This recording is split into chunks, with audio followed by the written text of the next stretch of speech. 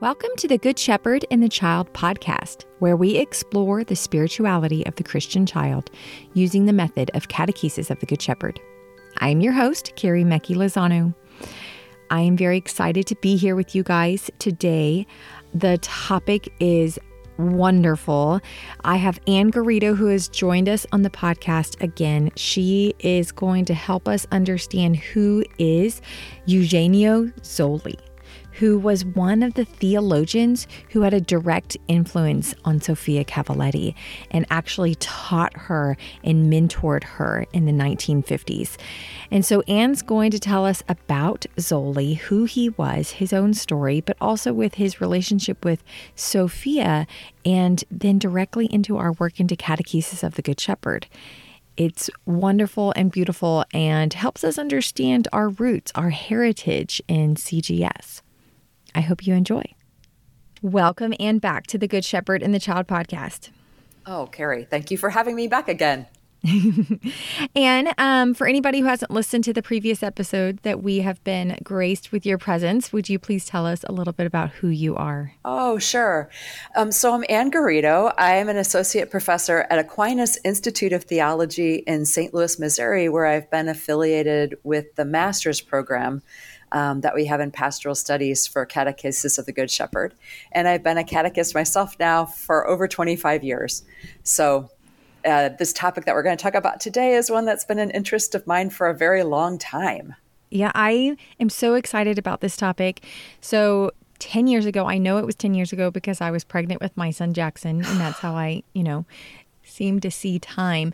And I was a part, I might have been the first heritage course that y'all did at Aquinas. I think that's true. Does that sound about right? Yes, I think that's true. This is when I first heard about Zolli and learned about his contributions to catechesis of the Good Shepherd. So I am really excited to kind of get a refresher course from my professor right now about Zolli because he's a really fascinating person and I'm excited.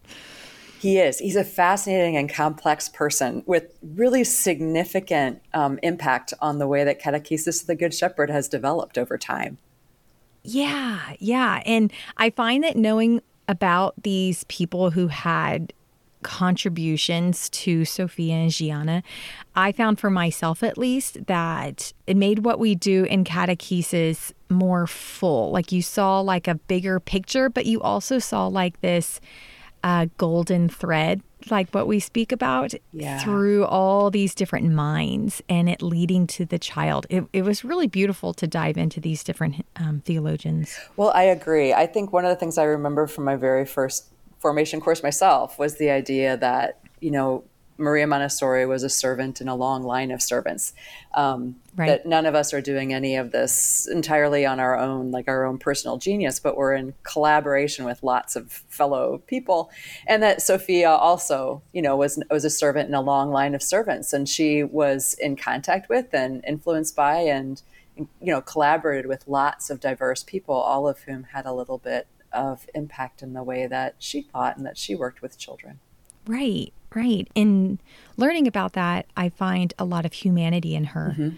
I think sometimes, especially with anybody who is a beloved of ours who has passed away, we tend to put them on a much higher pedestal. Mm. And I think that Sophia is deserving so much of that. But I love that the humanity that we see by learning of the people who influenced her, of the people who taught her, of the people who showed her different ways of looking at things that we then have learned from her. It very much shows her humanity. I love that. Yeah. And I think she'd be excited to know that we're going to talk about Eugenio Zolli as well. Yeah. Well, tell me, can you tell us a little bit about who Eugenio Zolli is? So Eugenio Zolli was not originally his name at birth. He was born Israel Zoller in 1881 in an area, a historically Jewish area of Brody that now would be part of Western Ukraine. So one of those places that right now we kind of be hearing about on the news. Right. And he was raised in a very devout Jewish family, one of many generations of rabbis. And from very early on in his youth, we know that he was drawn to both kind of that mystical dimension of Judaism and also the strong scholarly bent that has lived within Judaism for so long. But we also know from his own testimony about his own life that he, even at a very young age, had an attraction to Jesus, and that he records a incident even when he was a young child of seeing a crucifix and having a lot of questions around it and being moved by that image. So when he grew up, he followed his scholarly bent. He ended up getting a PhD in philosophy from the University of Florence, but he also followed that more mystical bent as well. And he studied his own tradition deeply, became a rabbi, served as a rabbi in Trieste, and then also taught in Padua, and then eventually ended up becoming the rabbi of Rome. Now, I should say that by this time, as he was moving through his own life journey, again, he was doing a lot of really interesting research. In 1938, he published a book that was called The Nazarene. And even while he was still serving as a rabbi in his community, he was interested in looking at the person of Jesus in his Jewishness.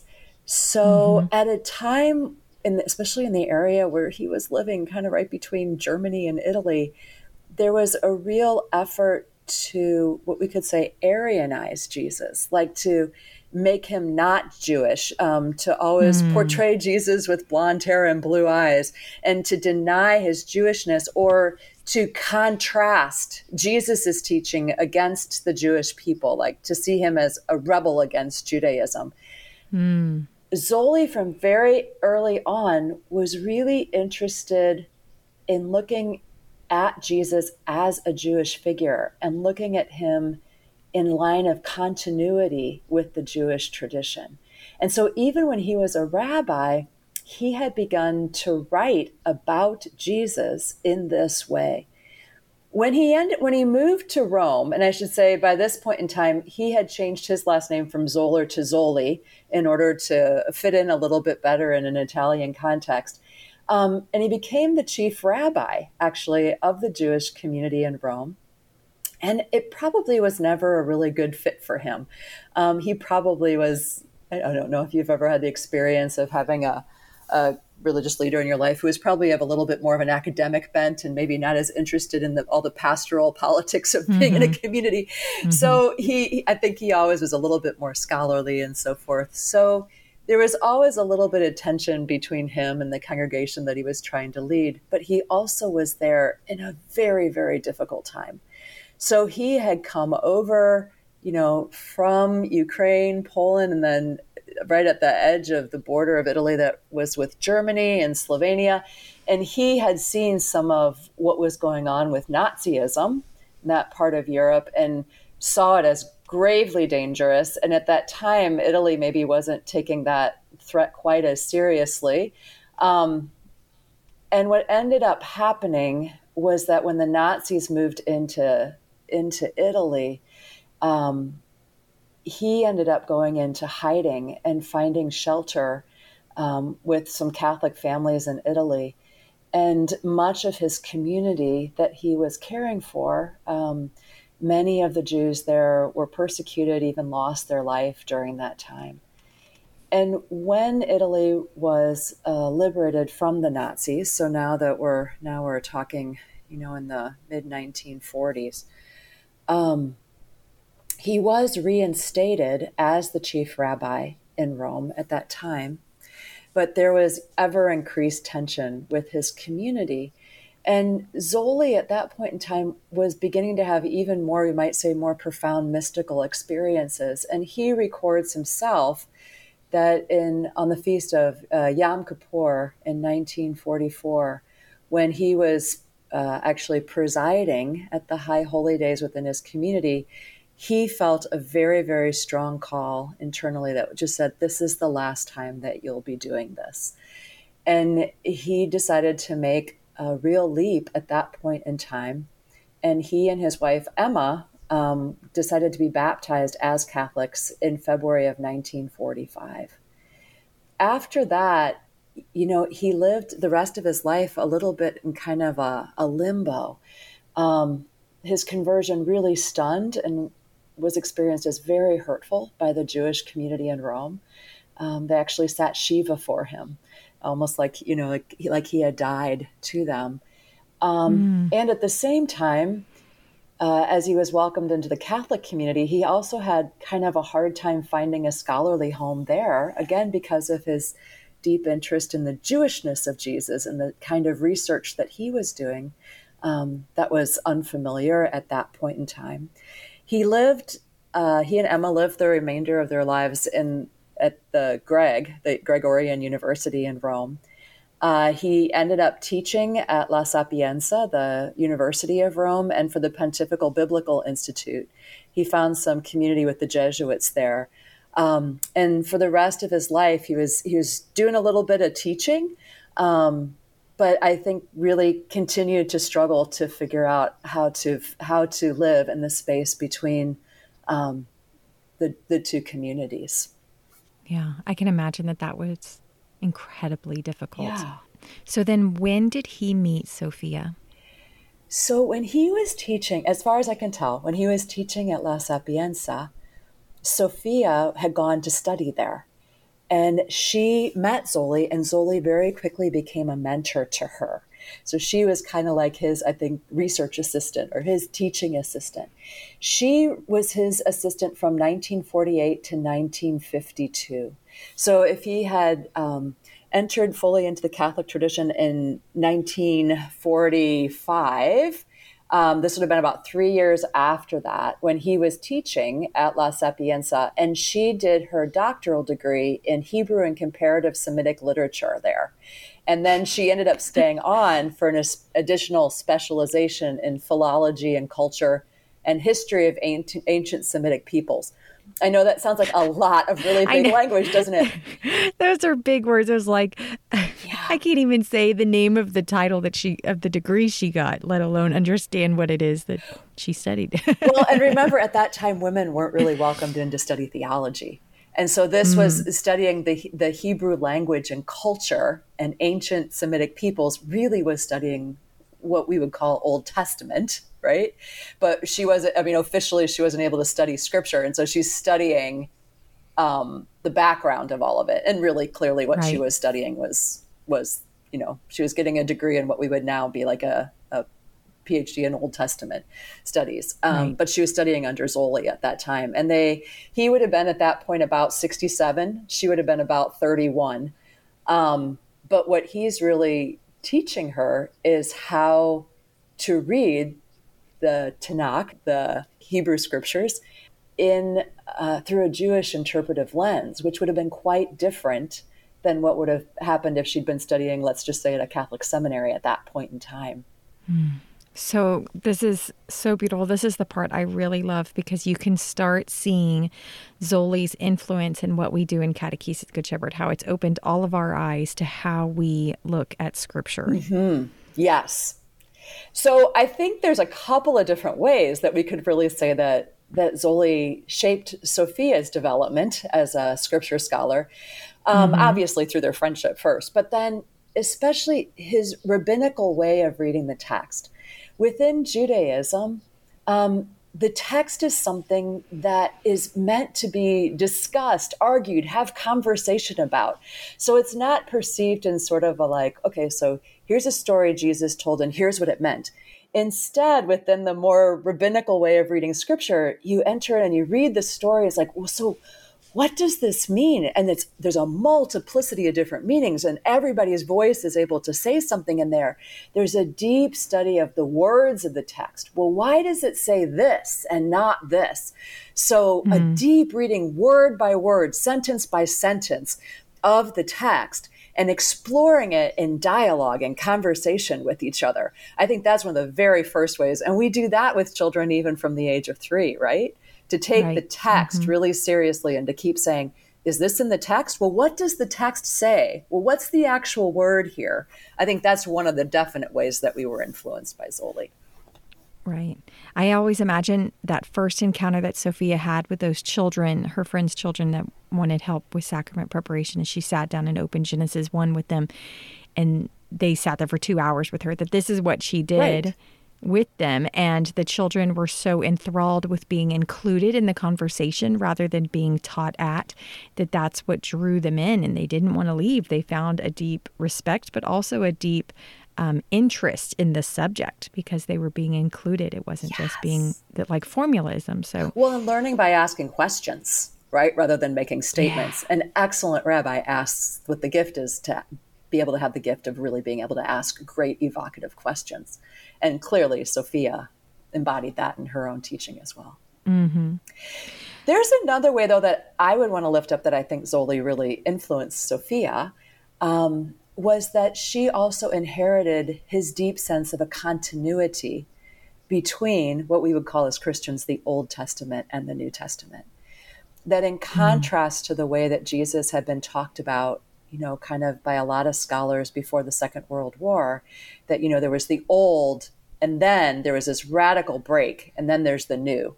There's the Old Testament God, and then there's the God that we meet, who's the New Testament God. Like Zolli, Sophia saw, oh no, there is one God, right? And that the whole of the Bible is one story, and that it's written by many, many different human hands over a vast period of time, but that it's the same God in both testaments, and that Jesus doesn't stand in stark contrast to his tradition, but in deep lineage with his tradition. And that we can't really understand Jesus unless we also really understand and appreciate and value his Jewish heritage.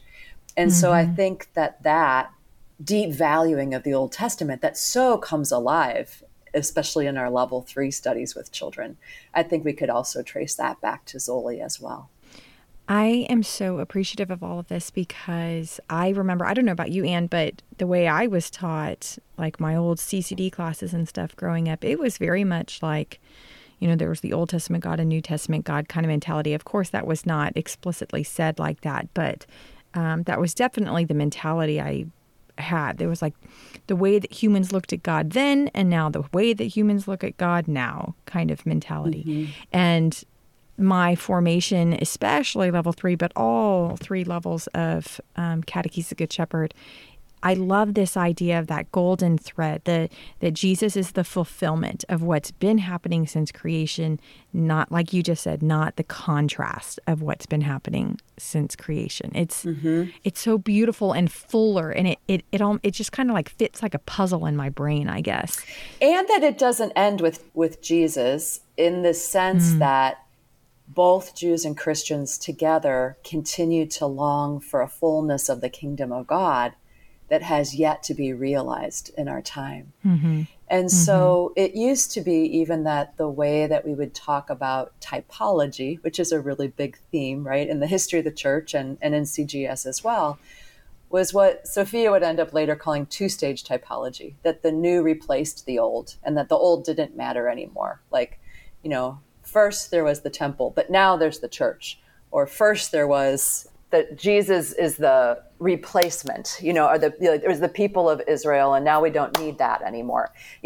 What Sophia, and I think probably from Zolli, is that no, the way that we're going to do typology is 3-stage, which is to say that there was a moment, and there's an original moment.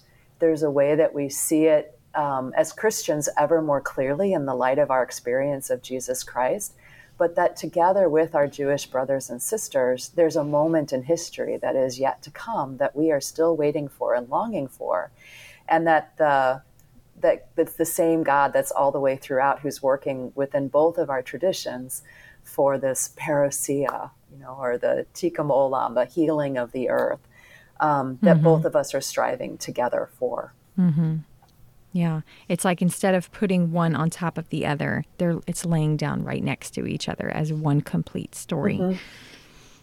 And we have Zolli to thank for that in our work in Catechesis of Good Shepherd. We do. And I would like to say, I know as much as Sophia considered him her master teacher, I want to say that I think also Sophia had a profound effect on Zolli. In the closing years of his life, he ended up writing down his story, because his story there were so many different people who interpreted the events of his life in so many different ways. He was a figure that was in the news, obviously, because this was a really significant event that the chief rabbi of Rome had ended up becoming Catholic. And there were so many different interpretations of that event and what happened. And in the beginning, toward the end of his life, Zolli sat down and wrote his own autobiography to tell the story from his own perspective.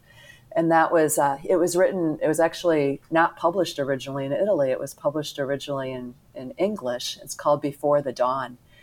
And in the beginning of that book, what you'll find is that he mentions Sophia there as his friend and someone who encouraged him to actually write his life story and tell, everything that had happened from his own perspective. And he gives credit to Sophia for helping him, I think, find his voice to be able to articulate his faith journey in the way that, to be able to tell the story for himself.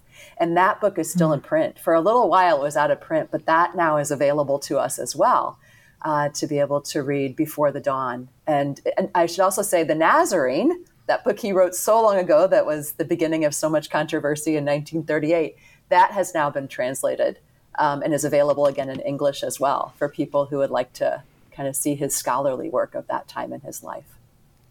I haven't read The Nazarene yet, but it sounds so fascinating. I want to get my hands on it. But I have read Before the Dawn, and his story is so beautiful. You can definitely see that he is a mystic. Yes. And that the Holy Spirit was guiding his heart from a very, very young age and what God had planned for him. So I am so grateful that Sophia encouraged him to write that book, because it's a testimony to us, but also so that we can hear the truth in his story, because otherwise we would be hearing almost like the news, you're going to be hearing multiple different sides of a story. Yeah. And so we get this firsthand autobiographical text of him telling his own story. It's such a gift, yes. Such a gift. He also was involved a little bit in her atria as well, correct? He was.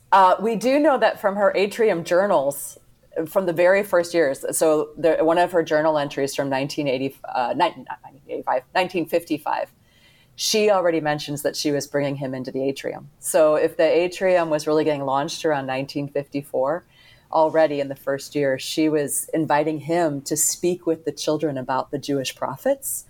And there's also mention that he was present at the very first communion retreat. So clearly he was somebody that she wanted to wrap more deeply into atrium life. What's a little bit sad is that actually he died in 1956. So he died very shortly after the atrium was founded. He contracted pneumonia and died at the age of about 74. It's interesting to think, would Sophia's life have been different if Zolli had continued to live? Would her life have been more in that academic track? I don't know.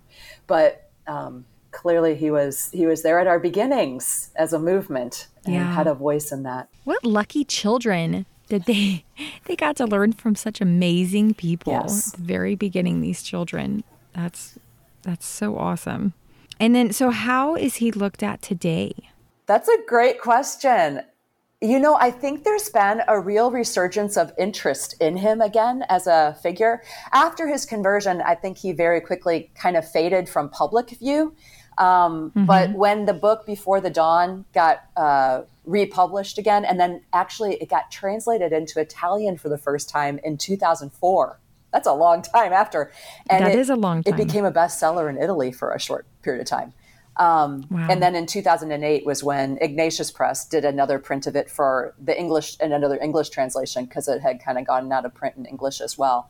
And that led to then the desire to print the Nazarene book in English in 2010. So there's more interest in him, I would say, again now within the academic community. And definitely some of the work that he did around looking at the continuity of Judaism and Christianity rather than this kind of like stark contrast between the two. I think that finds much more favor now in the academic community. And there's more and more interest in understanding Jesus in the context of Judaism. Yeah. Didn't Sophia work in like Christian Judeo relations? Yeah, no, that is true. That was really where it was one of her great passions in life. In addition, with the catechesis of the Good Shepherd, she was very active in interreligious dialogue between Jews and Christians throughout all of her life. And Zolli was part of that community too. Yeah, so I can only imagine her relationship with him really shaped her views of all of that. And in doing so, shaped so many of us as well, because it very much, like I imagine like the history of the Jewish people timeline that we have in our level 3 atria and the deep respect for our Jewish brothers and sisters that you see on that timeline, that we are on the path together towards parousia. Not one is right, one is wrong mentality. It is very much we are brothers and sisters on a path together. Yeah, for the healing of the earth. And that day when God will be, hopefully, what we would say all in all. Yeah. Yeah. Thank you, Zolli. Thank you, Zolli, for that contribution. I am so grateful to him. And is there anything else about Zolli that you would like to lift up before we finish up today? Oh, I think that he was someone who we can really treasure in our tradition. I'm grateful to you for giving the chance for us to talk about him and for us to study him more and to learn more from his story. Well, there's the 2 texts that you lifted up of Before the Dawn and the Nazarene. And then also in our book, Ways of Holy Joy, Sophia speaks about him as well on page... 62, 63, and I think going on to 64. She's telling a little bit of her story, and she speaks about Zolli there and his contributions to her life as well. So those are just some resources. Are there any other resources that people could to look at if they're interested in this topic a little bit more? Maybe the Year with Sophia Cavalletti. We have a chapter of him in there, and we've included some of the richest passages from Before the Dawn and a couple from the Nazarene as well, if you wanted a taste of those works. Perfect. Well, thank you, Anne. Thank you so much for sharing his story with us and for coming on the podcast again. I really appreciate you. Carrie, I appreciate you too. Thank you for all you're doing. Thank you all for listening to this week's episode of the Good Shepherd and the Child podcast. In our show notes, I have a few little gifts for you. There are links to Anne Garrido's different books. She has Preaching with Children, which we had an episode on back in February. She also wrote the book A Year with Sophia Cavalletti, which she spoke about in this episode. And it's a really neat daily book that gives you a lot of the heritage that we have in Catechesis of the Good Shepherd. So check that link out. Anne also wrote a book called Let's Talk About Truth that I have a link for in our show notes, as well as her website. I'm also going to put a link to Way of Holy Joy, which we spoke about as well. And I'd love to read to you a little excerpt from that book where she speaks about Zolli. Sophia says, "For the Bible, I had a master teacher, Eugenio Zolli, from whom I learned directly and who opened to me a new way of reading the Bible.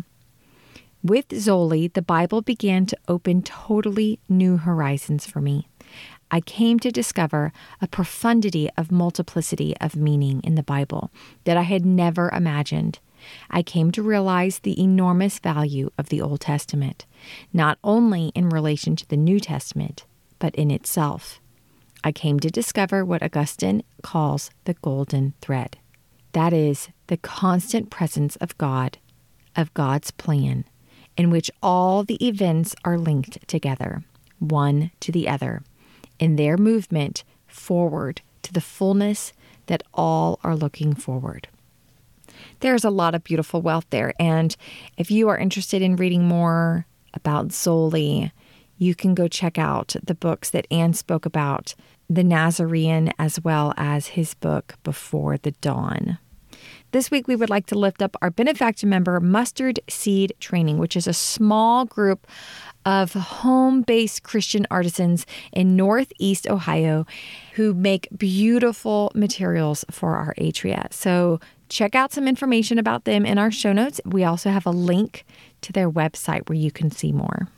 This podcast is sponsored by the United States Association of Catechesis of the Good Shepherd. If you would like to learn more about Catechesis of the Good Shepherd, or if you would like to become a member and support our work, and also have access to member-only content on our website, go to cgsusa.org.